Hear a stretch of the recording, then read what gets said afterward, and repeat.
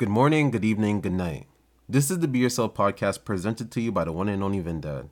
And I was just looking at old videos of Beaks and I, old pictures, and we're like flashing money or playing $100 dice games and all this type of shit because that's a part of the culture we grew up around. We've seen that outside of our windows and the older guys betting games on basketball and all these type of things. So we grew up doing the same type of shit.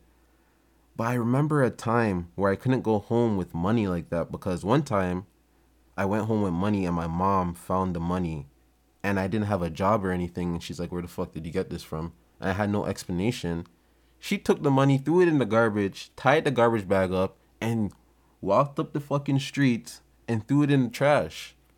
My mom's integrity is through the fucking roof. She did not give a fuck. She's like, "Fuck that.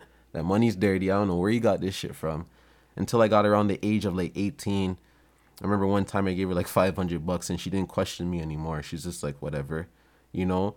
And it's not the fact that my mom thought I was out there doing bad things because my mom knew how I was. Like, if I want to make money, I'm going to make money. I'll sell clothes, sell shoes, I'll mow lawns, shovel snow. I'll do whatever I have to do. I'll even find a little part-time.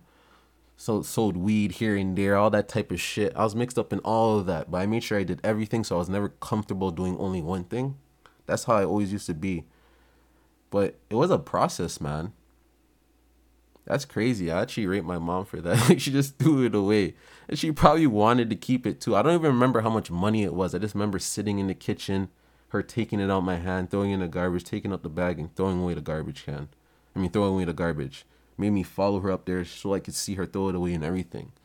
So I would never have to go out there and make trouble or whatever. She just made me realize that no type of money is worth me getting in trouble for.